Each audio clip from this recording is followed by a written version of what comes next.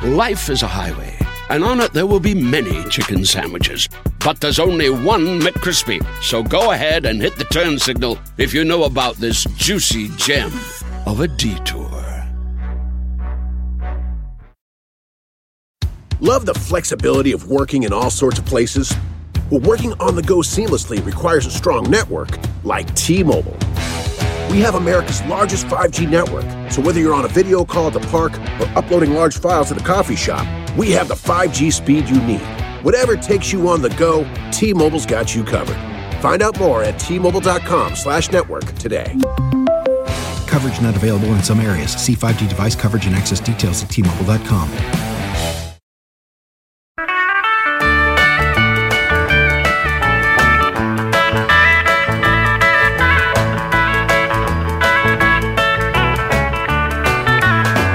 If they partake in shitty trolling, it's like, bye. Well, anyway, this is a podcast that we're recording right now. It's called The Three Questions. I'm your host, Andy Richter, and I am speaking today with the very funny Beth Stelling. Hello. Stand-up extraordinaire, comedy writer, jock chick. You're kind of a jock chick, aren't you? Weren't you sort of scary? Yeah. I haven't been playing field hockey because of, the pandemic. Well, couldn't you wear a mask? I mean, do you really get that close? Well, I don't know. They're not running the games, so I can't play. No. Do you really play field hockey still? Yeah. Wow. Where? At John Adams Middle School. I mean, look, I don't want a crowd showing up, but yeah. Now, are you playing against middle schoolers? Because that seems unfair. No, I'm much more talented than middle schoolers, Andy. Oh shit! Here she comes again. Yeah, don't awaken the beast inside me. It's a co-ed league of adults, all levels, all ages. Wow, does it get brutal? Because that's a brutal game. Yeah, I mean, I lose control of my body. I've shit yourself. I've been mistaken for being aggressive when I'm like, no, I'm old and you're 18 and played for Duke. So I don't know. I'm trying to stop my body from running into you, but it's not listening. I was always, like, when I was a kid, I was always the kid that, like, hurt the other children with well-meaning play. You know? because the Lenny of softball. A little bit, yeah. Like I specifically remember one time playing touch football, and it was a kickoff, and the kid was running toward me, and it's two-hand touch. Yeah. And I two-hand touched him, and it looked like, in movies when a stunt man is supposed to be blown back by a blast, and they have elastic to their waist, and they just go fly. He went like off his feet and landed like 6 feet behind where he was, and was like, Jesus Christ! I'm sorry. I didn't mean to. I wasn't even trying, honestly. I just wanted to pet the bunny. That's all. I didn't know I would kill it. I definitely, I think if I'm trying to think if I did anything bad that I feel, it was always by mistake. I do think I may have broken someone's nose. Oh, really? But I don't. I was tall. I was always pretty tall, and I was a defender. Yeah. So, yeah. And forwards were often, not always, but shorter and quick. And I think maybe I never played to hurt. Is my point. Right. Yeah, I never trash talked or anything like that. Don't they wear like face masks? Now they do, because we had people's lives ruined by it. I mean, straight dry. My friend Althea, who actually went on to, she's a designer now, but she was the first of us to like make something of herself. She was on Project Runway. Oh, wow. She was like the runner up, but she was a forward, and she was very, very tall. And the coach slammed a line drive right here. It hit her directly in the nose. Wow. It was like a C-cut, blood gushing. And then she had to wear a mask the rest of the season. And then now I think they all pretty much wear goggles or masks. It's like a new rule. I thought there was like a face guard kind of thing. Maybe that's what like they wear in cricket kind of, My sister coached for a bit, our old high school team. Yeah. Anyway, I should know the answer, but we don't wear one. We wear mouth guards. Nice. But it's technically a no-hit league. Oh. But you can push past the entire length of a turf field. Yeah. Like hip check kind of thing. You can do that. Yeah, you don't right? want to be doing that. Oh, you don't? Okay. No. Is that You can maybe walk somebody out with your hip, but it's like not really necessary. These are like pickup games. Now, field hockey is kind of, was that a big thing? You're from Ohio, correctly? Right. Or I'm correct? Midwest. Yeah. Is that like a big thing there? Because there was no field hockey in Illinois. Right. As I'm far trying to as think I if knew. we ever played. We might have played. I'm getting field hockey and speech confused because we would go to Glenbrook High School, but that was for speech. Yeah. So yeah, hockey was. We had to. To your point, we had to travel pretty far for away games. You know, Yeah. It is usually. I guess it's more of a northeastern thing. Right. But it's technically everywhere. You know, I'm sure. I don't know. I'm sure there's West Coast California college teams and stuff. Yeah. I know. Oh, yeah, there would have to be. They're everywhere. But it always struck me as it seemed like a prep school kind of thing. Like it just, but. Yeah, we would get our butts handed to us by private girls' schools. Because that's like, it's kind of, they're able to like live and breathe it more.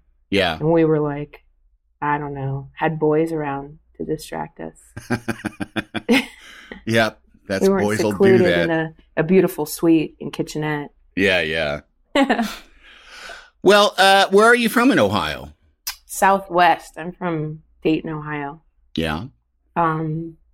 Technically, Oakwood is my little town, which we always got like if someone's listening and they're from that area, I love how I'm like getting defensive before anything happens.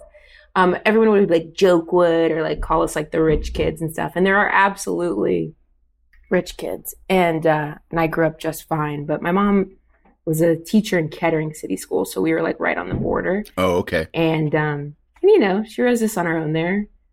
I worked with a lot of the kids from Fairmont, which was the neighboring school, and our rival in field hockey. Mm-hmm. And so when they would find out I was from Oakwood, they would always kind of, I don't know, treat me like I was like spoiled. And then they'd drive off in a Thunderbird with their cell phone. And I waited for my mom to pick me up in the damn Dodge Caravan that wouldn't stop bonging because the door wouldn't close. I was just sort of like, cool. Yeah. That always bothered me. But it was like it's still a beautiful school and a great, good place to grow up. Yeah. But a good place to leave, am I right? Yes. There was always a superlative that was most likely to stay under the dome. Oakwood was kind of called the Dome. Why? Because in a lot of ways it was its own little secluded town, this little safe zone that was perfectly manicured. Like, as much as I'm defensive about the rap for it, they're not wrong. Yeah. Was it did it have like a little quaint area, downtown area? Yeah. Yeah. The little Shops shops of Oakwood. Yeah. Mm-hmm. That was my sister's first job. At this place called Central Perk Cafe. It was this couple that came from, I don't want to get it wrong, but I think the Liverpool area. Mm-hmm. I feel bad if that's wrong. But anyway, they moved over and started this like proper English cafe. Wow. With scones and high tea. And I did not work there because, quite frankly, I often couldn't understand what one of the owners was saying. My first job was across the street at Grater's Ice Cream. Yeah. Mm-hmm. Which was, potentially a mistake. I quit track and field to work at Grater's my sophomore, junior year. Speaking for myself, that would be a mistake. Yeah. There were samples had. There were mistakes, Sundays taken home. Oops. Yeah, when I was in college, I worked at a place they made like Dairy Queen Blizzards. This is like 1988, so... 84 to 86. And blizzards were very hot, but these were like high-end blizzards, like a higher quality of soft serve and something like cement mixer, 90 mix-ins and stuff. And yeah, that was not good for did you have a chunky kid. No, but I would go home because, you put it on like you put the stuff in and then you put it on a milkshake mixer, the spinning blade. And you would just go home with like a spatter of butter fat. Splash zone. Just like my arms just covered with like specks of butter fat from the ice cream. Yeah, ours was similar. But didn't you, if you weren't careful on that mix machine, if you weren't properly watching it and like actually doing it, it would cling to the blade and slide up and splash everywhere. Yes. Like explosion. Or you could cut through the side of the cup if you were, because we used plastic Oh, you did it. cups. See, we used the silver. Yeah. Like a soda fountain. No, you did it in the cup, and you had to be very careful, or else you could cut through the side of it. Oh, yeah. That was Which the boss would be like, if you cut through the side, just put it in another cup. Don't redo the whole thing. Okay. All right. Yeah, my mom could never get the stink out of my shirts. It was just like old milk. Yep. My work shirt smelled like barf. It's one of the worst smells in the world. I was actually just talking to somebody yesterday about when my kids were little. I had a car that came off lease that I had to dismantle the armrests because the whole car smelled. It was just disgusting. The whole car smelled like old yogurt. And I was like, this car, I had to like dismantle the or the armrests, and there was just disgusting buildup of milky goo. Wash it out, with like bleach or whatever, and then just like let it sit open in the driveway with the windows open for like 2 days, and then it was still kind of stinky. Like I still had to kind of like really spray the car down when I took it back in to, Did they take it back? You should have Yeah, let sure. Oh, good. You could have let a dog loose in there for a couple days. Just let it lick. Yeah. Let it lick. I thought you meant let it just like get dog smell. Oh, no. To cover up the... Yeah. I was thinking cleanup duty. Now, you said you were from a single mom family. Was there just two of you? Just you said you had a sister. Right. So I've got two older sisters, Megan and Hannah, and my mom raised us for a while. She did remarry once, actually. Oh, yeah? Yeah. I always joke that she accidentally married the church organist. And so that was a trip. But I'm the kid. There's always a kid that's home longest with that guy. Yeah, and it was me because I was the youngest. Right. And, I always like preface things with like, I have some material about this because I always feel disingenuous if I'm repeating. But yeah, I liked him at first. And then my sisters said, we hate him. And I said, me too. I'm doing whatever you guys are doing. I think it's like, there were fun times to be had, but it's odd when someone moves into your home like that.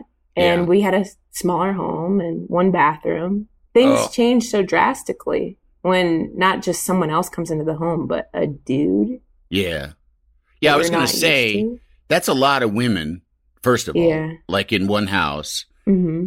And then girls, I have a daughter who's going to be 15 soon. And I just know like 11 to 14 has been, it's a big, a teenage girl of that age is a big presence in your home. Yeah. And so when you triple that. Yeah. And I think too, it's like for me that age, because they got married on my 9th birthday. Yeah. Which was not a gift, like directly on my birthday. Wow. And my mom still feels bad. Yeah, that's not. That was... Yeah. And it wasn't like a, guess what? I think it was kind of one of those, it's the only day. Yeah, yeah. I have no clue. But the point is she still feels bad. But that age, and I didn't smile in any of the wedding photos. And something that now is great to look back on. Yeah. But I think it's, that age is, for me at least, was still like, oh, maybe this is like a dad figure. Yeah. And then you, like you're saying, as you're progressing, that the time that he was in our home is such a big change. It's basically going from like, maybe you're my dad to like, who's fucking my mom? You know what I mean? Like, it's such a transition of feelings and changes, even of what I was going through, Yeah. Because I had my first like real relationship at 15. So I don't know, my first real boyfriend. Sooner, I guess, but I'm talking about. Okay.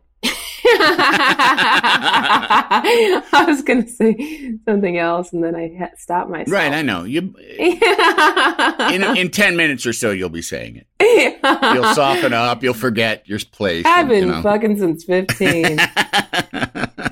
Well, now, does how that long? scare you now that you just told me that your daughter's 15? I had a lot of things going through my head. No, honestly, and I can say this because I know she doesn't listen to this podcast. It's up to her. That is something, and this isn't like,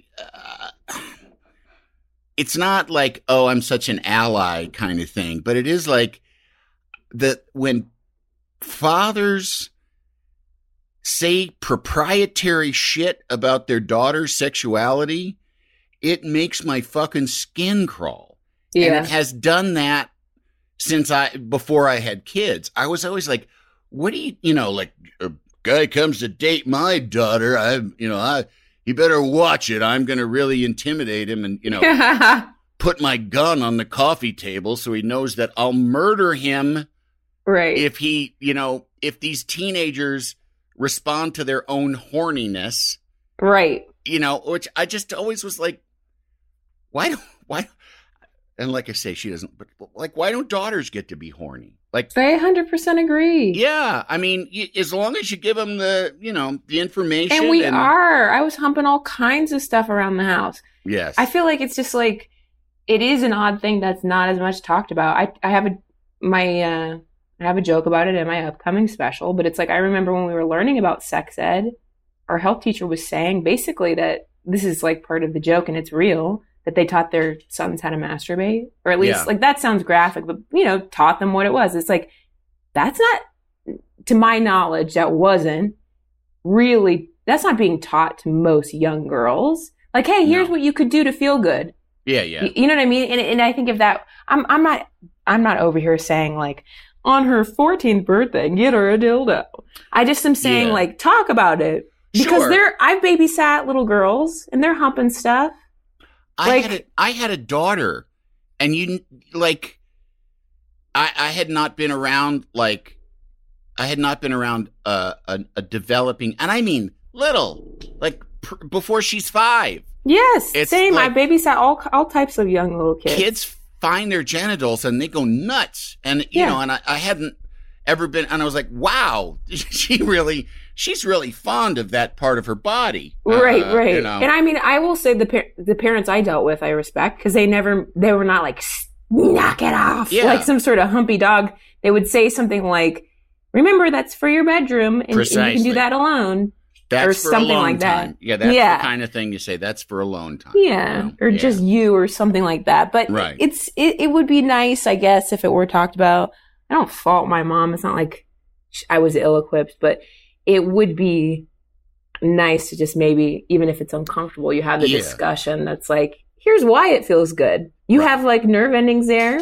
And, if you explore it yourself, then you'll have a more fun time once you choose to do it with someone else. Well, and also you'll have a fun time right now. Yeah, maybe you won't make the mistake of handing the keys over to another 15-year-old who has no clue what they're doing. And, it certainly makes the time pass better, more enjoyably. And I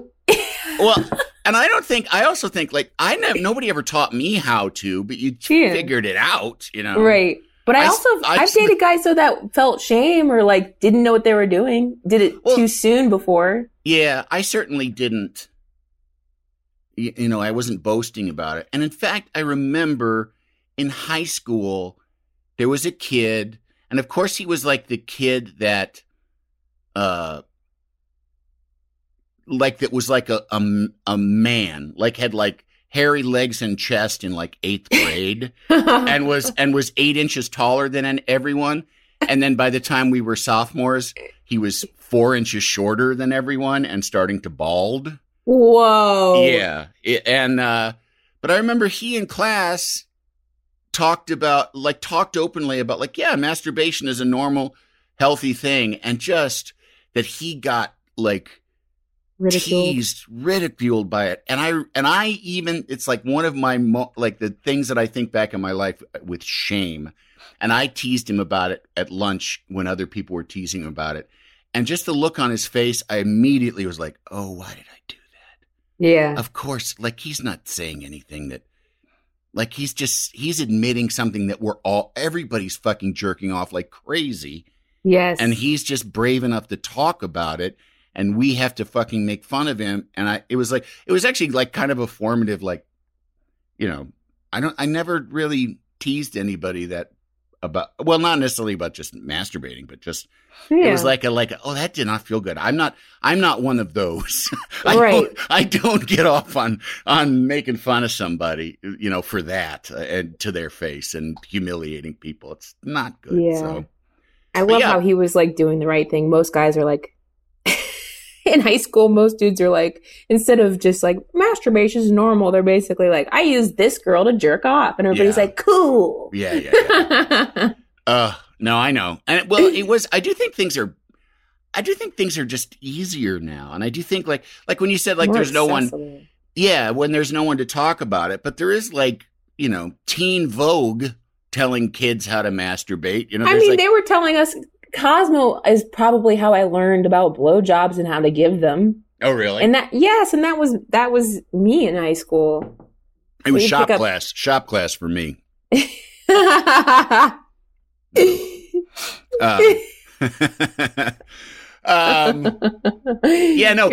Cosmo was always a good like. Cosmo was a puzzler for teenage boys, because I think it was like, I don't know how other boys, I was fairly repressed, I think. There's all kinds of reasons for that, but I spent probably the first 20 years of my life not really understanding the sort of equality of horniness, of sexuality. Like I just thought like sex was something that women did for men because they were nice. And and I don't know whether that's my mom's fault, like for not like, I mean, not that I'm, I want my mom to be horny in front of me, but I feel like she kind of was not, the most open about sexuality and and was kind of maybe a little judgmental, towards other, I don't know, but I always felt like that's not something that women are into. And then you find out like, oh no, they are. And oh, hooray, Yeah. Like, getting to film school and like finally being around like artsy girls who are right. But I think that contributes to like the idea that women, like what you learned or whatever you absorbed doesn't even mean it had to be taught to you. Yeah. Was that. And therefore, that contributes to like a long system of sometimes thinking like, I don't know. I was just thinking of this yesterday, actually. It's like, why do I have to be thankful? Why am I like so impressed or whatever when a guy's like very vocal or communicative, like, hey, can I go down on you? Or, like just talking about things or, similarly, like in bed being like, no, I want to make sure that you orgasm. And it's like, wow, thanks. But it's because I think for so long, like whatever you absorbed stuck around too, which is just like, oh, you're doing this for me and thank you. And I'm so happy to have this happening instead of like the mutual enjoyment. Yeah. Yeah, exactly. Like we're in this together. Yeah. Neither one of us are going anywhere. So it's always better at a party if everyone's having a good time. Exactly. Yeah, no, I know. It is, but I don't know. It's it is kind of the men don't have to, when you run things, you don't expect that you have to like be considerate. That's just basically it. That's, and it's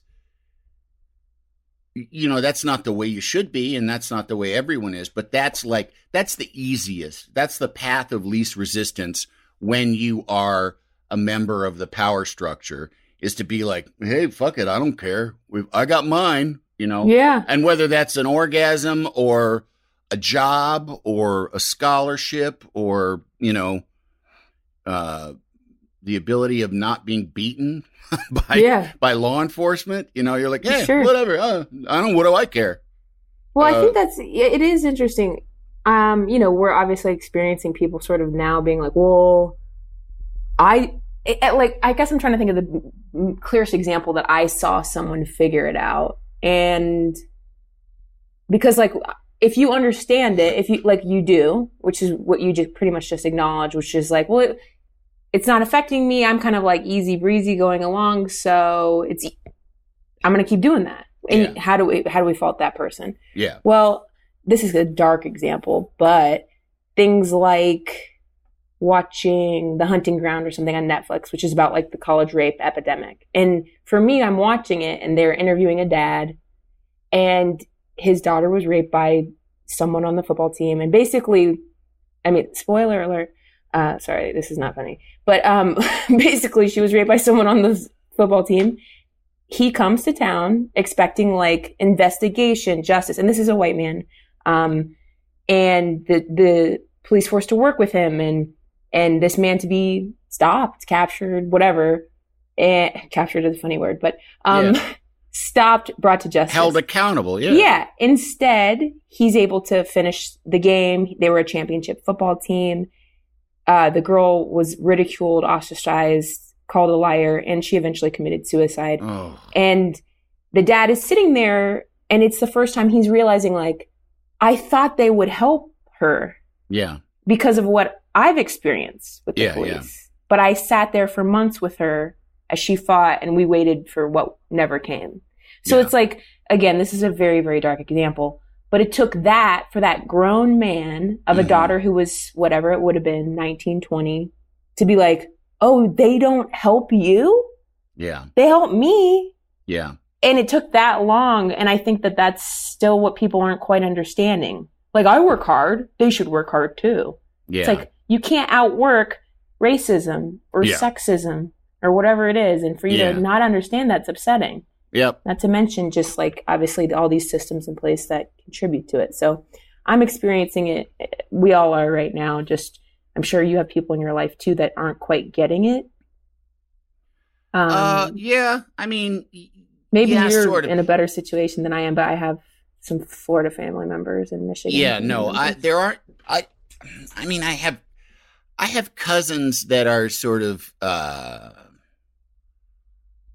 like the polite kind of old style GOP, and they voted for Trump, and they don't like how, I mean, basically there seems to be the Republican Party that's all in for Trump, and that's like gleefully watching, people get ejected from rallies or questioning if they're, they see a Hispanic person that, why are you in this country? Or, enjoying moms being shot by rubber bullets in Portland. I mean, they're online openly enjoying people getting shot by rubber bullets. And then there's kind of like, and then there's the nice Republicans who think that all of that is very unseemly and very rude and just tacky. And, Trump is just trashy. I wish he wouldn't say that stuff. Yeah, like we're supposed to rob these people in peace. Yeah, that's the thing is it's kind of just an extension of all the same stuff. But anyway, field hockey.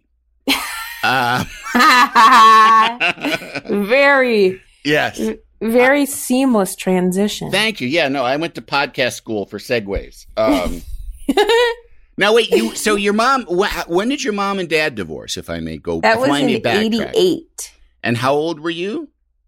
Not even born yet. I'm just kidding. No, I'm kidding. I'm kidding. Well, no, I was going to say, I don't know. Do you want to give your age? I mean, I was in my, I was about 3. Oh, wow. Or almost 3. I'm confused. Yes. Yeah. And 3, 4, what's the difference? I had a drinking problem either way. I think, and then, yes. And there was a period of time where I didn't see my dad. And it was just, my mom on her own there, up until about age 9. So, there was it was a lot, just us 4, like this kind of core 4 of women. And I think that was probably another reason why it was tough to like let a new guy in. Was his lack of presence his doing, your mom's doing, or a combination of both, if I may ask? It was his. Yeah, it was his doing. And I mean, of course, there's takes 2 to tango. But yeah, it was definitely his. And he moved to Orlando, Florida. I told this joke on on Conan in front of you, I think, but to be an actor, which is, not where you go.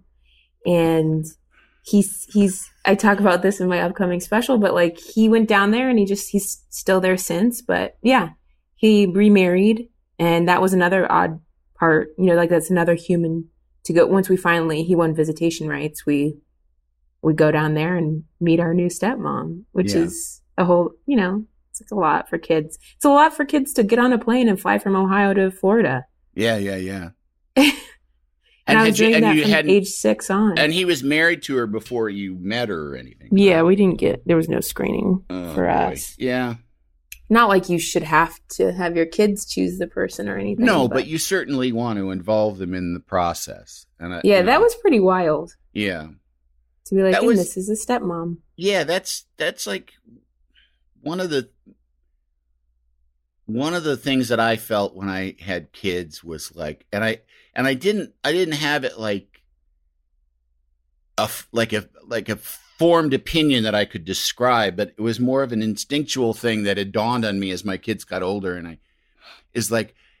I really wanted to have some respect for them as individuals and as like members of the team, and that they needed to be kind of like, you don't let them, you still got to be like, no kid wants to be in charge. They may think they want to be in charge, but it's bad for them. Yeah. It's bad for everybody.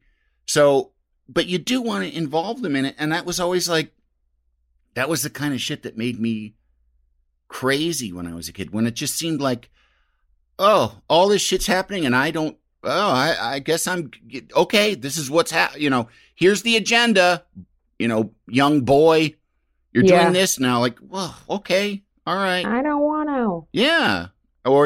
And then there not being a lot of room for complaints of it. And that is not to, I think I was raised pretty well, and there was a lot of kind of great stuff that happened, but yeah. Yeah. I mean, that we definitely experienced that to like an extreme extent, which is having to get on a plane and spend an entire summer away from my mom, in a place that I wasn't totally familiar with, right? Orlando, Florida, for a month in the summers. That's so long. That's such a long period of time to be away from your mom. And so hot. Oh. Humid. Yeah. Yeah. And a lot of crabgrass. Was there room for you guys in his home? I mean, we all three of us, I'm trying to remember the setup. Oh, I think it was my older, I always liked the air mattress. My sister's on this, whatever it would have been, full-size bed. So we all three shared a bedroom. Our suitcases open for most of the summer on the ground. Wow. And I was on the air mattress on the ground. Yeah. And how was stepmom? I mean, the reality is she drank too much. Yeah. Which is the earliest stories of my stand-up comedy. Oh, so really?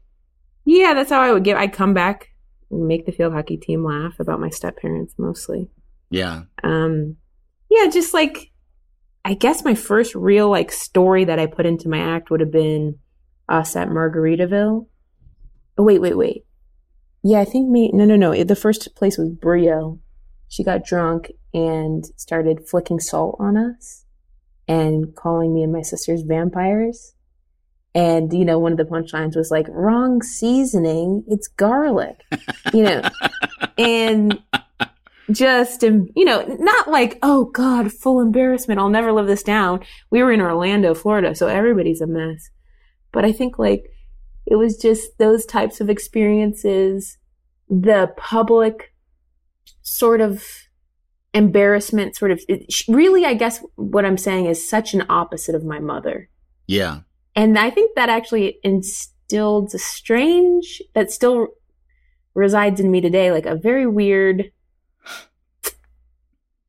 I don't know. I guess it was guilt in some ways. I could pinpoint that, like going home and accidentally calling my mom dad, like my mind being so scrambled and then feeling guilty. I was never like cruel to her. We never like played tricks on her or were cruel, but it was so different from my mom, even from meals to to Christmas tree, you know, like my mom's classic Christmas tree. She's white, fake tree. Yeah. You know, like my mom's, we're having breakfast for dinner and she's like, I cooked a gourmet meal. But really that just means like couscous. I think it's like, or like 3 cheese macaroni. Instead of Kraft out of a box. But I think it was just like, there was a sense of like odd guilt to like, am I supposed to like her? Or, you know, and just her being so different, like the publicness of her, you know, like even like being at a meal or something, if I didn't like something, waiter, you know, like get over here. She didn't like that. What can we do? And whereas with my mom, that would have never happened. That's mortifying. You know, like the cringe factor. Yeah. So just a lot, I guess, of changes. And then I think too, there's something that I'm trying to pinpoint that I've worked through in therapy, which would just be like the idea that my dad would leave, you know, and go in this opposite direction. And then having us have to go down there and share time and space with this woman who in some ways I felt, again, I'm sorry I keep saying this. It's like I don't like telling jokes out of turn, but like I have a joke about it in my special.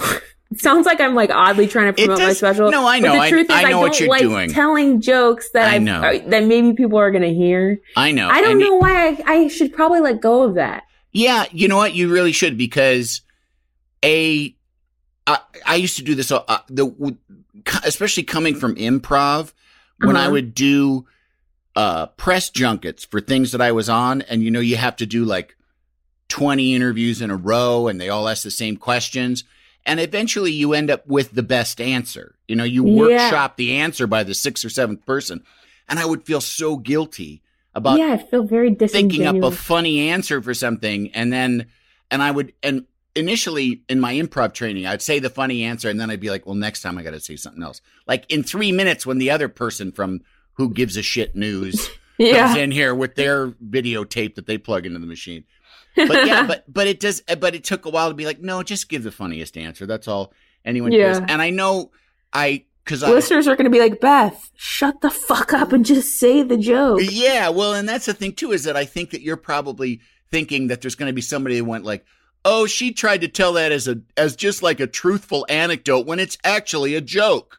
Right. But it is also true. Yeah, I think some people are always so shocked when I think I've been posting some old stand-up clips because my special's coming out next month. So I've just been trying to be like, get people excited for it. Yeah. And I have a joke that's just references a time where I would do this party trick where I put a tall boy between my tits and drank it without hands. And I posted that photo with the clip. And people were like, oh my God, it's real. I'm like, I can't tell you something that isn't real. Right. I mean, of course, there's comedic exaggeration sometimes. Like if I say I bit off my niece's toe, I didn't really do that. But like, for the most part, what I'm saying has happened to me. Anyway, you're right. And the joke is basically, I always felt like my dad chose my stepmother over me and my sisters. And I get it. Like she gave him head and all we had were questions. You know, so as an adult, I do get it. And it didn't really feel like we weren't making that a rivalry. It just felt like when you're splitting this time with your father with this other woman who's used to being with him all the time, you'd think she'd be more gracious about being like, yeah, just go do whatever you want. You're only here for a short period of time. Yeah. Even though it felt like ages to us. It's a challenging thing when you're, you know, my mom got remarried and I don't particularly remember. I just kind of remember like just the weirdness of like where, you know, she got married and she had been dating my stepdad, but like just the weirdness of like, okay, now we're getting into like his old Pontiac station wagon in the rear facing seat, which like I'd never been in one of those. And he had just bought it and it was used and like in the seat, like they hadn't cleaned it out. Cause like there was a bunch of like little toys in the seat. Oh my gosh. It was like a treasure trove. And they took us on their honeymoon, because what was she going to do with me and my brother? Right. But just weird. Just okay, now, Mom and Stan are in that cabin. Right. We're like in this adjoining cabin. And I mean, I'm not thinking like, oh, they're over there having sex or whatever, because I just wasn't. I mean, I just didn't put those things together like that. Thankfully. But, yeah. Thankfully, you didn't hear anything. But it was just weird. It was just like, okay, now there's persons in our lives. And, yeah. But I didn't really I never felt that threat of like being thrown over for him. I don't have any. That's good. Yeah, I think my mom kind of gave us that feeling. And I got divorced within the last couple of years here. And that was something like my daughter especially was really, I think she had this fear that I was going to marry someone else and just forget all about them. And, it took a while for her to realize like that's not going to happen. Yeah. But I mean, I can't blame her. Like, yeah, I can, sure.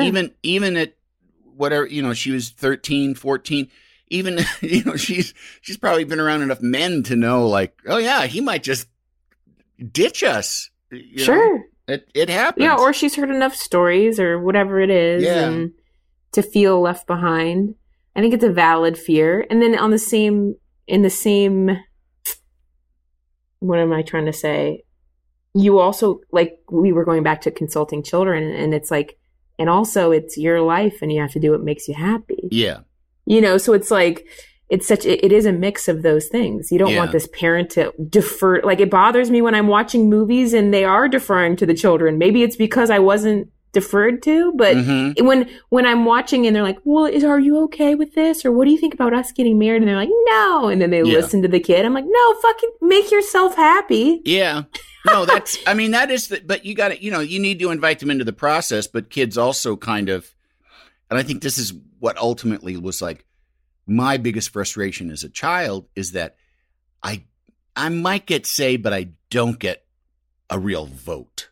I'm kind of like just auditing this class, but I don't really get to take part in the discussion. So, and that's the way, and I mean, going forward, like I say, I mean, I don't know, like if I was to meet someone that my kids absolutely loathed, which I can't imagine happening because my kids have pretty good taste. And I think, but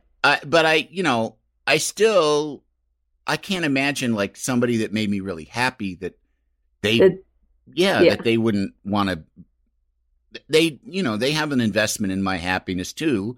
And not just because I'm a tyrant, but it's, because they love me and they want me to be happy. So. I think the only time for me, like as an outsider, where it's valid is like being protective of your parent. And to me, that I've experienced that where it's like you are seeing something they're not. And that is frustrating. Yes. If the kid is like, I don't know about this person and the parent doesn't listen, or don't you think they X, Y, or Z? And the parent, there is such thing as whatever, love goggles or seeing what you want to see. So sometimes, I guess it's a delicate balance of both. Yeah. That's always like one of my most frustrating pet peeve movie plot points is a kid going, but they're vampires. Yeah. And no one believing them. And it strikes like such a chord with kids of like, no one ever believes me. Yeah. But I think my stepmom's an asshole. Yeah. Is your dad still with your stepmom or? Oh, yes. Yeah. Oh. And is it difficult that you use these stories as your work? My dad is very like, all press is good press, for him and his business. What's his business? He dresses up in different costumes and he stands on street corners and yells at people to get them into that business. Some might call it a sign spinner. He calls it a live roadside commercial or a character directional. So he's out there. Like, this is something we grew up helping with. I know you're like, oh my God, Beth, it's near the end of the podcast and you didn't tell me this sooner. That's always been his job? He did that. I want to say he's been doing it. I'm going to get the number wrong. Right. 29 years. Wow. I mean, that's what Is there money in that? Yeah. I mean, like, I remember we would all help him. We'd all work the business. And by that, it often meant sitting in the car with AC on, bringing him water, so he wouldn't pass out. Wow. But well, he was dressed like Uncle Sam on stilts and stuff. Yeah. He was like, my sister Hannah would help him get up on stilts, which, by the way, were meant for drywall. I was just joking. Yeah, Holy fuck. Yeah. Oh my God. And he'd be like on a ladder, over, like near an overpass, like for sure, potentially going to die. People throw things at him. I mean, like, yeah, we'd sit in the car and do that. He always I talked to him kind of recently, just because, memories fade. I don't know. I have, for being someone who doesn't do drugs, sometimes I'm worried about my memory. Like, why don't I remember? He said I would be like bored in the ditch, like not happy about it on the side of the road. In the ditch. I'm not sitting in the car. I'm going to the ditch. I like the outdoors. Catch me in the ditch, bitch. Yeah. So we would help him and stuff, but we would also, he'd fill out his little invoice and Beth, can you take the invoice in? And it started at like $35 an hour. Wow. Now he's not working 8-hour days. Right. But, usually lunch rush or dinner, about 3 hours, I want to say. Wow. 3-4 hour shifts. Do you have a pilot written for this? I do. Oh, of course you do. Yeah, I do. I have that. If you don't, I'm going to write one. That was my writing sample, which got me all my writing work. And then I've been developing a show right now that includes this part of his life. It is. It's a jaw dropper. It truly is. And once again, for the listeners, it is a chunk of my upcoming special on HBO Max, August 20th. Yes. So which if you is want the details, produced by Team Coco. Absolutely. Yeah, Couldn't have done it without you. I know. When I saw that, I was like, wait a minute. I thought this was just because, we enjoy each other's brains, but like, no, it's all synergy. Interconnectedness. It's all, what do they call it? Vertical marketing or whatever. Well, I would have come on. We would have done this even if I wasn't having a special, but it is also weird times, obviously. Yeah. The Zooming. So, yeah. I mean, the Zooming I don't know. we're having to do. It would be. I think this who would is have thought we'd miss a podcast being together? Like, who would have thought you'd miss getting in your car to go to the studio to do a podcast? And you know what? It doesn't, like, this is great, and this is going great, and I'm very happy and thankful that you came on here. But it is different. It's like, yes, it is different than to be in the same room with somebody. It's more fun.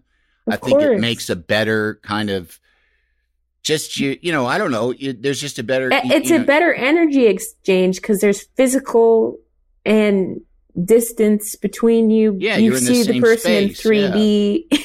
Yeah. It's, you can see I don't know. It's just, everything's better communication wise. You see my body language, my eyes, like it's the same thing for me. Why I'm not doing stand up. I don't want to do it on Zoom. Yeah. The longer I go, the longer I wonder if I'll do it again. I know that sounds so dramatic and like I'm begging you to like be like, no, Beth, you have to. You have but to. you know what I mean? It's just like, they need you at the Chuckle Hut. Who Farted Factory called, and they're desperate for you. But it's it is different. Obviously, do you really think that, like that? You might not do stand up again. I feel like, my gosh, everyone talks about how scary stand up is, and this or that, and it's like, well, I've just been doing it for 13 years, so I was never stopped to think about how it might be scary. Yeah. And I think the longer I go, I think it's over 100 days now. It has to be. March 7th is when I filmed the special. And that's the last time I did stand up for an audience, was my special. Wow. So I did do one event with the Sklar's on Zoom. It was like a fundraiser for their kids' school. Mm-hmm. And it was fine and fun. And I love those guys. And that's why I did it. But it's just not the same. And I was really nervous. Yeah. So that was my first time doing stand up in 95 days, I remember. And now it's been even longer. Yeah. I just think, when am I going to do it again? I know there are comics touring right now. Oh, and yeah. No, I don't want to like. And getting fucking COVID. Yeah. Right. So I'm like, I don't want to shit on them. But I don't think it's a good idea for me to do that. Yeah. For people or myself. But is there when also. Is it going to happen again? Is it making you rethink the actual doing of it, or is it just Yes, because absolutely. This is really? Because yes, the pandemic, the place I'm in life, like the second wave of the civil rights movement, the Black Lives Matter movement, sometimes it just feels like, what would I have to add right now that would be helpful? Yeah. So I think, too, it's important to remember without being, I don't know. I was talking about this with a musician friend. He's like, yeah, but think about the musicians during the 60s and how integral they were to processing everything that was going on. And to me, that makes sense. I'm like, yes, we need music. We need musicians to keep writing. But I'm not applying it to myself. Yeah. I don't know. So no, it's easy. It's a very much of a micro level, but it's like for me on Twitter, like I used to talk about politics a lot more, but now I just kind of feel like nobody needs to hear from me right now.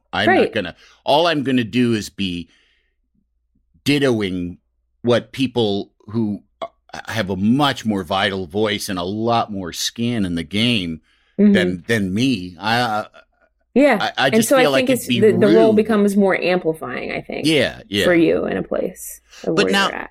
But now for you, is there something like do you not miss the crowd? Do you not miss the atmosphere? Do you not miss I have such a strange relationship with it, and I think it's changing too. I mean, I look back at all the things that again, sacrifice seems a bit of a stretch, but things I gave up. I remember one of my, I say last real relationships, meaning not someone in the industry, not someone so part of this life out here. With a civilian, you mean? Yes. Yeah. Was Nick, and he's somebody I went to college with, and like this is me being like, no, everything happens for a reason, but it's kind of one of those things where I'm like, that ended because of where I was in life, and I was driven and I had goals and they were stand-up related. And to say that our relationship ended because of stand-up is not too far from the truth. So I look at that and I'm like, okay, so I chose this and it's gotten me to where I am.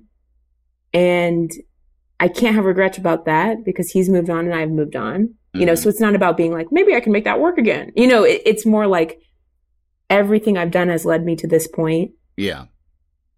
I achieved something and put passion and anger and hard work and time and energy into my hour, and it's coming out.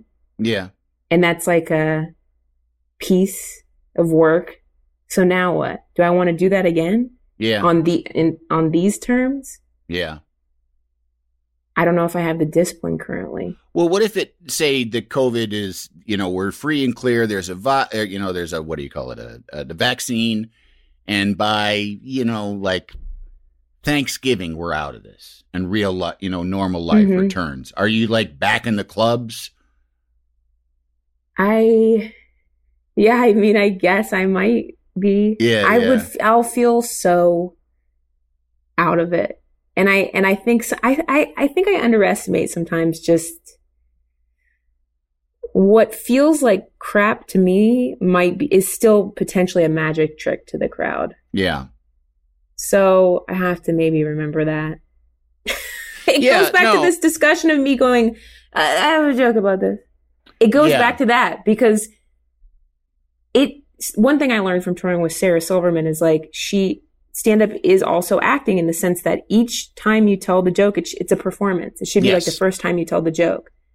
I am over here in my head struggling with being like disingenuous. So I'm like, you guys know this one. So even if I'm on stage and I don't have an hour of new material because we've been in isolation and I don't want to tell another joke about I can't fit in jeans, you know what I mean? Like, so I go back to maybe old material instead of being like, here is a great act that I worked many years on. I'm like, you guys know this one.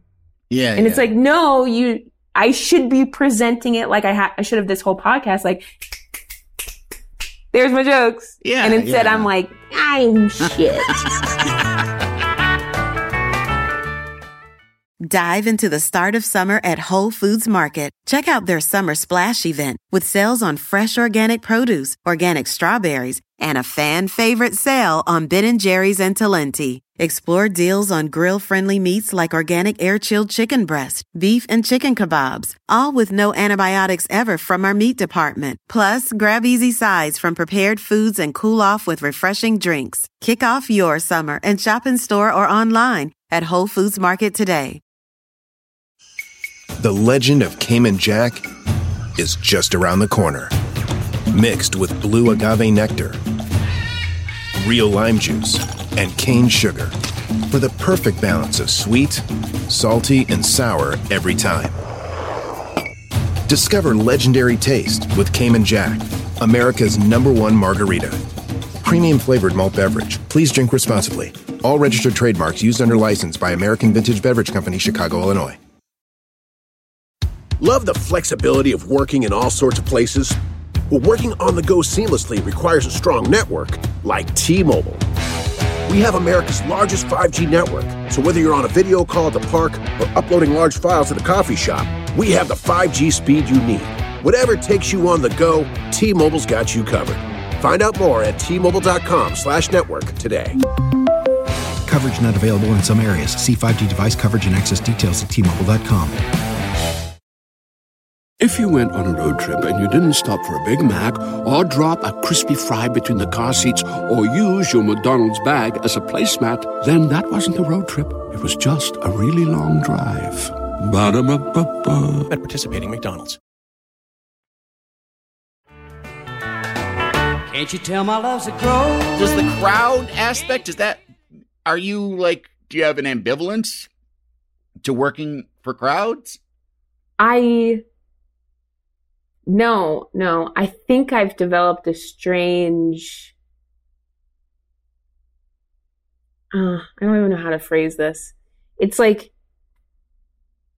instead of seeing I need to see it more positively. It goes back to almost like, you know, if you put something out there, you can it's already difficult to do that, which people just brush past. It's already difficult to put yourself out there, put something of your work out.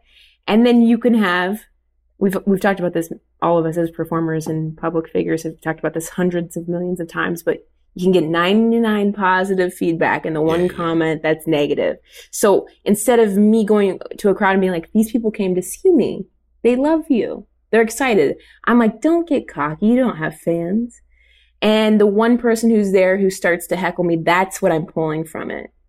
Like I need to be defensive. Instead of like, coming out and be like, hello, you're welcome. We're all here together because of me. Like, I don't want to think like that. And so I think that if I could go back in time, I would have a bit more of a positive view of it. Yeah. But I also think some of the material in my new special is potentially feather ruffling. And I had that in my mind as I toured it. Like I needed to be a little tough. Yeah. To talk about it and what I would get in return. Yeah. And did you get that? Was there pushback from the crowd about some of the stuff that you were saying? Mostly in Raleigh, I would say. Yeah. And so when Bobcat went there after me and experienced that racist incident in the crowd and this like fight that took place, it almost made me, I don't want to say feel better, but it justified my bad experience there. Yeah. Because I was like, oh yeah, that's why they hated it. Yeah. And again, we can't really say that because I had a lot of amazing people come out in Raleigh. So there is a lot of positive in the crowd who's with you, who's on board, but there's the people there who, like at his shows, broke out in a fight, you know? Yeah. So I guess if we're talking scales, the scales were tipped towards, I'm not welcome here. Yeah. you know, it's difficult because you don't get to choose who comes to see these things, and different towns are different, really different. If I'd been in Durham, I think it would have been a fully different experience, which I was supposed to be, but my agent had messed up and scheduled those things too close together. I was supposed to be a Motorco in Durham. Would have been a fully different experience. But then that goes back to the argument of, should you only be preaching to the choir? Yeah. Well, you know, I mean. Yeah, but I mean, are you preaching or you I'm definitely not preaching, but I am making people ideally question maybe something that they've thought about. Yeah, I know, but I mean, but it's also kind of like you're also there.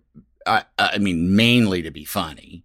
Yep. And that's the best part of this, of any version of this stuff that we do.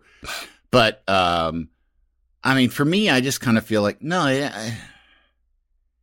why not have a good time? You know, why not talk to people that want to hear? Like, would you rather have a dinner, have dinner and have a conversation with somebody that doesn't want to hear anything you have to say, or somebody that's like, yeah, kind of halfway on board with you, and then you kind of maybe you win them over. Yeah. I mean, I've had to do that in Vegas. You know, when I did Kimmel's Club twice last year, and normally I would definitely not do a club twice, but Vegas is not the same right anytime you go there. Yeah. And that's the difference with that. But I just eventually started adopting a way to open the set, which is like, hi, I'm this person you don't know because I'm not a famous person. Mm-hmm. And my jokes will not hit you over the head. My punchlines will not hit you over the head. Like, it's really more of a scavenger hunt. So best of luck to you all. And then they are like, okay, now we know what we're in for. Yeah. Because if they're expecting Carrot Top, which again, no shade on him, I think he's a very talented performer. They're not going to get that with me in Vegas. So I have to tell you what's about to happen. Yeah. And I think that was my experience in clubs early on, where it was just like, because I was even more subtle and potentially comatose. Yeah, I mean, you're not exactly. I'm closer to my personality on stage now than I ever have been. But when I first started, I actually have noticed that over time because, my first Conan set, I'm like sort of asleep. Well, it wasn't that you were asleep, but it was that there was, it was definitely a persona, an onstage persona that's different than now you. And now, now is much more you, which, takes a long time to kind of get there. Yeah, but I mean, it's always like, that's kind of the point, I mean, is to be you as much. And I think too, like when you were saying, because I definitely, when you were talking about the 1 person out of 100 and that, to say to yourself, like, I don't have fans, like who, yeah. And then, but then on the other hand, so then you go to like, you don't want to go out there and go like, these people love me. They right. always love me. And here I am to give them the gift of me. It's in between. Right. Is where you got to be. Because, I need to find that better. I think. It just, I mean, from just having been doing this and, being old, it takes time, but it's like, you rent, because it's like the people that are really into getting high on their own supply or, like auto filleting themselves about how fucking important they are. They're miserable fucks. And the people, but then also too, like, to think like I'm garbage and I'm dirt and I don't deserve any of this is also not fun. It's a drag. It's a real fucking drag, So it's kind of like, I do this, but it doesn't, it's like, I just do this. This is my job, and then I mean, I'm very proud of having been on a TV show that matters to people and having done on a few different TV shows that matter to people and having done work that matters to people. But I fucking, I'm still like now just like a guy in a house in Burbank with a dog, who doesn't vacuum enough, it's, and I don't want it because I almost probably have like an allergy to self-aggrandizement. That's I think it's because if you see it in other people, it bothers me, but I think it bothers me because it works. So, you see some of these people, and I don't even want to shit on them necessarily, but like I see what they're doing and the sort of like, I'm looking at like, you're not God, man, or a woman. It's like, to me, I'm kind of like, just fucking sit down. It's like, but why am I doing that? Yeah. I should try to be more like them. Yeah, but you can't, I don't know. I just don't know. I mean, because I'm in that same,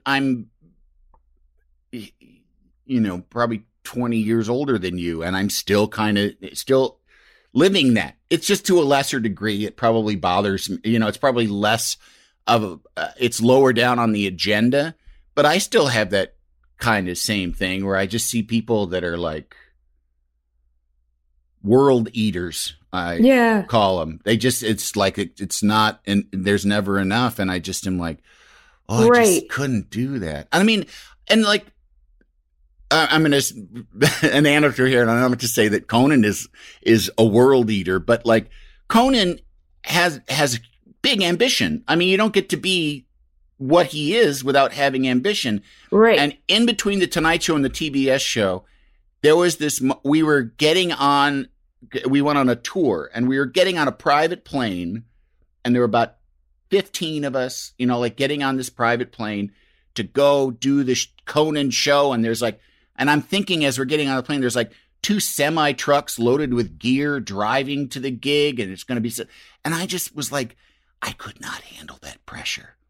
Like if it was about like the Andy show, and it was like my private plane, and there were 15 people to go do the Andy show, and trucks with Andy gear, I would just be like, I'd want to disappear. I just couldn't handle the pressure of it, Yeah, I find so much of my career and comfort in what I always have been, which is like the kid's sister. Yeah. So when I tour with someone, I open for them, and when I on their show, I write for them, and when I'm acting, I'm a supporting character. So it's sort of like that in a way, and it's part of my stand-up too. So it's like, well, this is who I am to you. I'm like your best friend. Yeah. I'm not the big person you're here to see and get the autograph. I'm like here to make you laugh because I'm like your friend. Yeah, I heard. So that type of feeling. I heard Steven Van Zandt once talking about, being Springsteen's guitarist and having fronted his own bands, and then just said like, yeah, I like it better when I'm the guitarist. Yeah. He's just like, it works better for me. It's less pressure. And I totally relate to it. I'm like, oh yeah, I just, as time goes on too, I'm trying to figure out a way to be in show business, but not have to do like 80% of the ugly, shitty show business stuff. Mm-hmm. Like being on podcasts of talk show sidekicks, the fucking eat your vegetables of show business. No, I mean, but this part is the fun part. All right. I know I'm kidding. But I mean, like the publicity part and all the kind of schmoozy part, it's just, I just don't have any patience for it anymore. Not to mention that it has changed so drastically. Yeah. That's the other part of it. So much of it, not just because of the pandemic, but, because, there's digital premieres and we're doing this right now, but because this would have happened even if not. But yeah, I know, I do know what you're saying, where it's just sort of like what's changed so much too feels like we're open. We're like so easily accessible. That didn't used to happen. Mm-hmm. Used to be a comic that you went and saw and toured, and that was your time with them. Right. It wasn't the chance to be like, Andy, send us a pic of what you're eating right now. Right. You'd be like, you see me on the TV and that's it. So like there is a strange sort of accessibility and openness that can leave you feeling very vulnerable too. Yeah. Which is odd. Yeah. Well, you don't answer any DMs. That's the answer. Just decline. Now, when did you really, like, was there a point when you thought, like, okay, I can do this for a living? Like, this is, like, do you remember a point, or was it sort of more of a slow build? Yeah. And are you still in Ohio? Because I know you went to Chicago. Did you go to Chicago to do stand-up? Yeah. I left school. Like, I finished college. I did graduate in Ohio, and I moved to Chicago the very next day. Wow. Yeah, I just got... why fuck around? Yeah, just did graduate, moved to Chicago, and I was going to do a play there. And I did a play there for like, $100. Act in a play, or? Yeah, I was in The Good Person of Szechuan by Bertolt Brecht. And so I was a theater person. I was going to do theater there. And I want to say 6 months later is when I went to my first open mic. Oh, really? But yeah, so, and I spent 4 years there, and I was very, again, driven and just like goal setting, and this is what I want to do. And I knew I would move to LA. I thought about New York, and Canaan was like, it's a $10,000 detour. And I was like, I've never seen that amount of money. Yeah. And I saved up the most I could possibly save, and it was not much. Now that I'm looking back, it's astonishing. I thought I should move with that amount of money. I think I had, I forget if it was $1,200 or $1,600. I think it was $1,200. Yeah. And I saved up for a long time. I can't believe I did that. And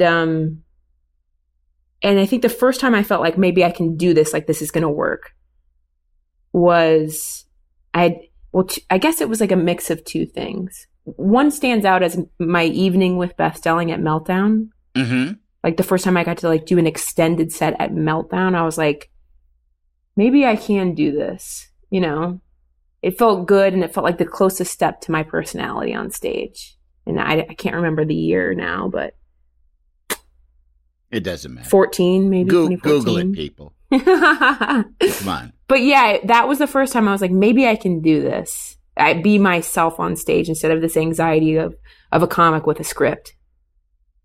Yeah. And then of course there's realities of feeling like maybe I can do this, which would have been Christian Duguay hiring me at Ridiculousness, the show. That was my first, to me, break, you know, where I was not having to live off of my paycheck from Intelligentsia, which I think was around $300 every 2 weeks. Uh-huh. I mean, it was tough. Yeah, yeah. And how long were you on Ridiculousness? I wasn't even... I was just like, I forget my title, but, you know, we were just in the writer's room. But what that really meant was, you know, coming up with the categories and stuff like that. So I think it was like a producer position or whatever. I can't remember MTV, how long so they're not going to pay you there. as a writer. Right. Because you would have to join the guild. I'm familiar with that concept. Exactly. Yeah. So I forget how long I was there, but it was really only one season. And that was enough for me to bridge the gap between nannying, the coffee shop, errands. Now I'm getting paid by Ridiculousness, which was the most money I'd ever had in my life, and touring, opening for, I think it was Jesselnick at the time. Mm-hmm. So like I was able to finally, it's like I always compare it to Elf, to Will Ferrell as Elf on the escalator, you know, 1 foot on the ground, 1 foot going up the escalator. And you're like, should I let go? You know, and I quit my job at Intelligentsia, and I was like, I think I'm going to be able to somehow do this. And you did pretty much. But I kept living in a dining room for about 7 years just to be safe. Oh. My rent was like $650, so I couldn't. I was living there up until writing on Crashing, actually. Wow. I'm a safe. Fly safe. Oh, well, it's all, I mean, look, you're living the champagne lifestyle now. I freaking have a bookshelf, dude. I know. People can't see it. We're on a Zoom call here, but she has caviar smeared around her mouth. I'm hoping that's just my mustache. I haven't been able to get to the depilatory shop. The depilatory shop. Oh, well, I mean, so you've got when does this special the hour drop? August 20th. August 20th. HBO Max. Team Coco collabo. Team Coco. Nice. All right. Yeah. Well, I'll watch. I would love that. And I'm sure they give you a private link. I'll be brutal too.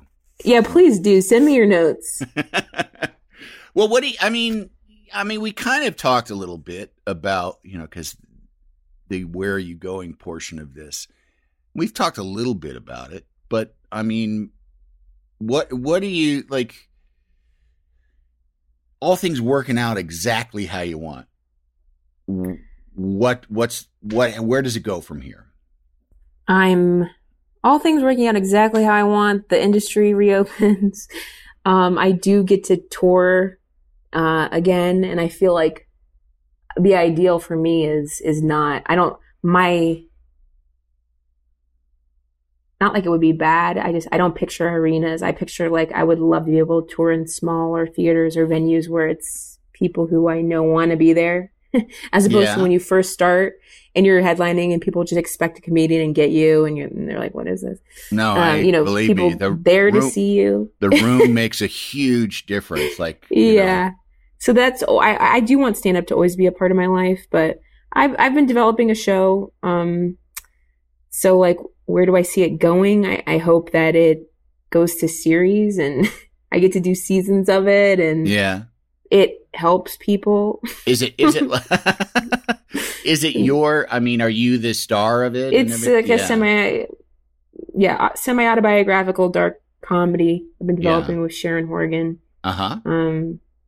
And yeah, I would play myself in it. And it's Yeah. about me and my mom and my sisters and basically how childhood trauma affects romantic relationships and partners. The idea that, you know, if someone does something bad, are they a monster forever or is there eventual redemption? And the idea that if someone who's been through trauma or victimized, are they a victim forever or are they able to eventually move past it, shake it off and Mm-hmm.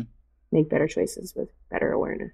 And this is something that you have very bravely done in public too. I mean, over time, you know. Yeah, it's definitely been a big part of me. I never wanted it to be, but I think, you know, by sharing it, my initial intention was to be helpful to other women and sort of almost just shoot that awareness out to my community.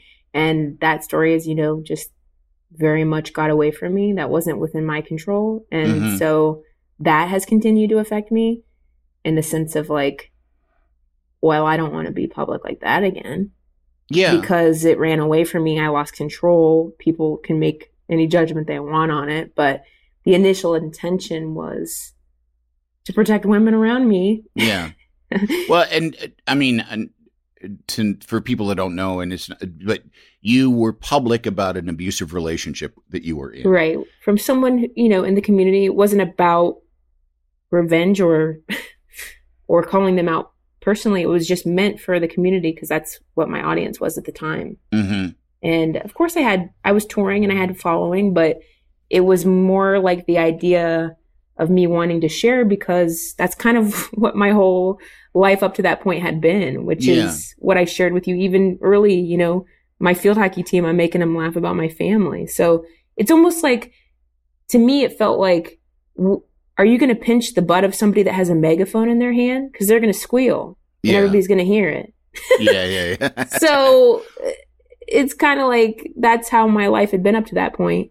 And if it happens to me, I'm going to talk about it into the mic. I think I've learned all kinds of lessons along the way, which is like, maybe some things you get to choose how much you share with someone, you know? And so that's been something I've toyed with, and how personal do you want to be? But I don't know. It's well, and also, you know, I mean, having been through a divorce and being a public person, there were some things, you know, I didn't share a lot, but there were some things that I just kind of felt like, and it was also kind of just like people in my work life and stuff where, you know, I wasn't like crazy, but like I came apart, and there were there were things I needed to say that were part of me dealing with the worst thing that ever happened to me.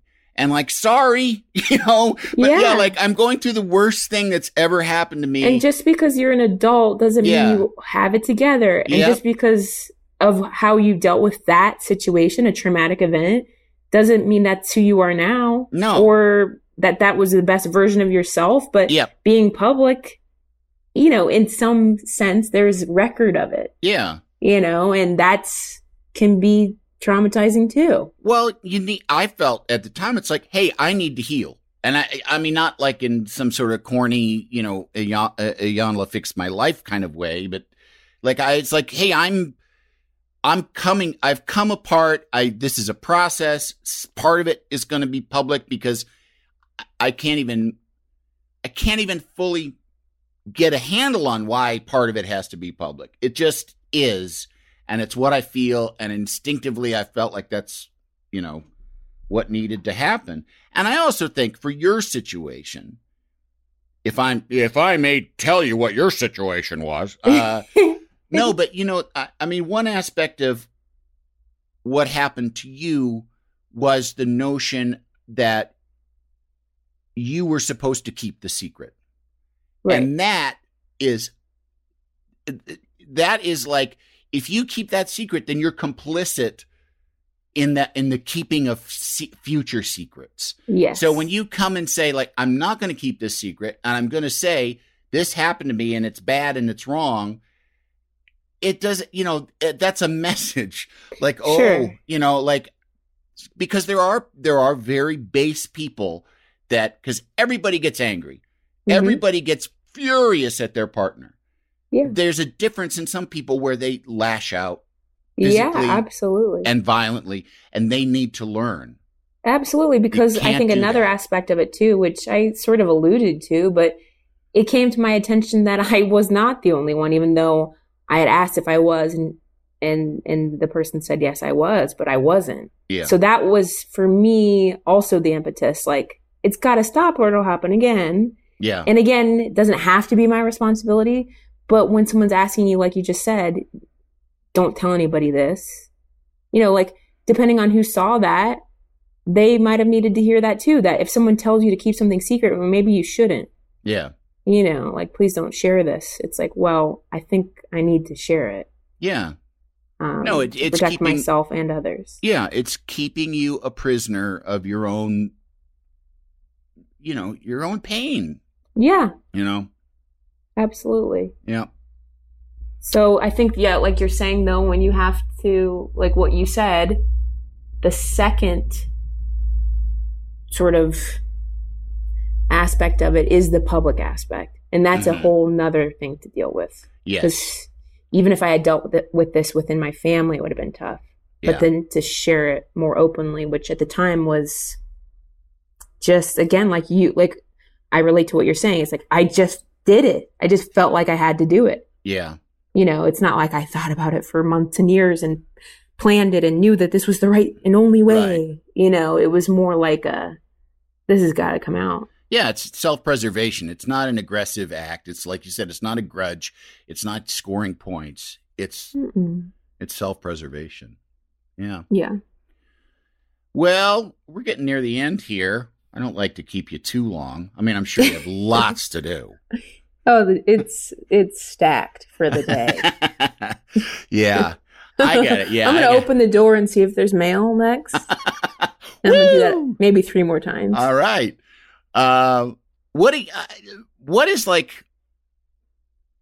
What's the best thing that you have taken away from your life this far? What are you happiest about? What's the best lesson you've learned? Wow. The best thing that I've taken from life so far, I guess in relation to, I'm looking at my office wall for inspo. I have a letter from a young gal who came and saw me in Portland framed, and she brought me a little care package, which I've seen happen to other comics, but I wouldn't say happens. It's, I'm not the person who's showered in gifts after a figure skater. Well, it's about time. Come on, people. Shower me. From now on. But she wrote me this letter that at the time, of course, made me cry. And I'm sure if I read it now, it'd make me cry again. But she showed up to a show on, must have been Thursday, came back on Saturday with this little care package and this letter that I opened. And it was like curated to both of our similarities. And she just shared with me, like, it's so nice to know you exist. Someone who all these things like me, X, Y, and Z, and listed them. Yeah. And so I guess like my biggest lesson, even in relation to what we just talked about, like, what do I have to offer? I think it's that. I think it's sharing my vulnerabilities, things I've been through. For her, it was like, whether, having like a MAGA dad, having been with an abusive partner, being somewhat germophobic, having someone give you a hard time about your weight, all the things that she shared that she saw in me that I said into a microphone in public. Yeah. She's like, and got laughs. So it's so nice to know you exist. Yeah. And so, I guess the nicest lesson to learn is like, when you share, you can help other people who don't have it in them to share. you know, who would otherwise feel alone if you hadn't said it into the mic. Yeah. Yeah, I've never been like I've always, you know, like I'm kind of from an absurdist school. You know, there's not like the notion of political humor to me doesn't work because I don't know how to make it funny. You know, it just isn't, like the news isn't funny to me. Yeah. But I have been open about struggles with depression or whatever. And it's been, and I didn't do it because, you know, it always makes me squeamish when I hear celebrity types talking about, you know, I talked about my struggles so I could help those out there. But it is like you talk about your struggles and you can help people. And I have had, it's like so many beautiful encounters with people that just the simple thing of saying like, you talk so openly about struggling with depression and I could never do that. And it, you know, it's like the version of what you're saying, but it's like, I wasn't on a stage, you know, it was either on a podcast or on an interview or something, but they're like, it made me feel like I could do it. Like it made me feel like I could admit this thing. And it's just to me, like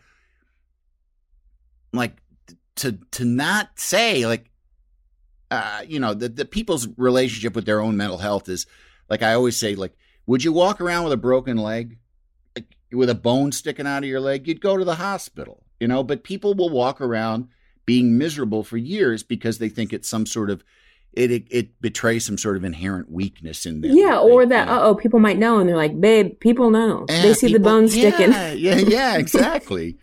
So yeah, no, it is, you know, it's usually good to share. You know, yeah, right. And I've also learned, like we were saying before, it's like some things are just for you. Yeah. And so you're gonna learn the difference. Yeah, you're gonna falter. But yeah, I think too, just it's again, I guess, cheesy. But when you look back at life, you think like, oh, I wish this didn't happen or that didn't happen. It's like you can't take it back because that's life. So I guess I'm grateful for all the traumatic and events that have made me who I am. You know, like I feel stronger for it. I'm glad I've experienced those parts of life and have been able to, like you're saying, my job to me has been make dark things funny. And if I can do that, then to me, I guess I have some sort of power over them, but it might help somebody else too. Well, keep doing it. Please. I will. Okay, good. I'm gonna. And what is the name of your hour? It's called Girl Daddy. Girl Daddy. Which is the last, I guess you'll find out in the special. But it's an old tweet of mine, which is basically I've been called a female comic so many times. If I have kids, I'm making them call me Girl Daddy. But, you know, there's more to that bit. Right. You got to watch to find out. Girl Daddy would look good on a t-shirt. I'm going to have them. I'm going to have them at bestselling.com, baby. Check out the merch at bestselling.com. Coming soon. It's not up yet. Well, thank you so much for doing this. Thank you for having me. What a great way to start my day, because you know I was in bed right before this. I know. I got up and took the dog to daycare, but that's about all I did before this. So yeah, that's something. I didn't leave the house. I just got my hair into a shape. Well, no shape is a shape. Ooh, look at this one. Oh, it's a kicky curl. Fun, loving, and free.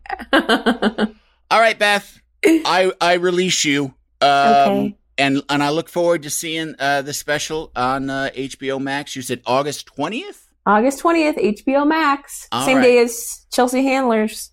Hopefully people stick around for mine. Check it out, people. And we will get back at you next time on the 3 questions. Thank you. I've got a big, big love for you. The 3 Questions with Andy Richter is a Team Coco and Earwolf production. It's produced by me, Kevin Bartelt, executive produced by Adam Sachs and Jeff Ross at Team Coco, and Chris Bannon and Colin Anderson at Earwolf. Our supervising producer is Aaron Blair, associate produced by Jen Samples and Galit Sahayak, and engineered by Will Beckton. And if you haven't already, make sure to rate and review the 3 Questions with Andy Richter on Apple Podcasts. This has been a Team Coco production in association with Earwolf.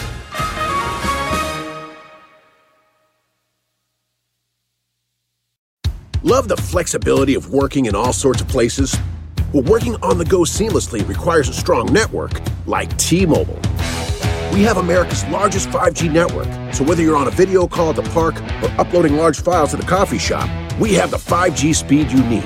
Whatever takes you on the go, T-Mobile's got you covered. Find out more at T-Mobile.com/network today. Coverage not available in some areas. See 5G device coverage and access details at T-Mobile.com.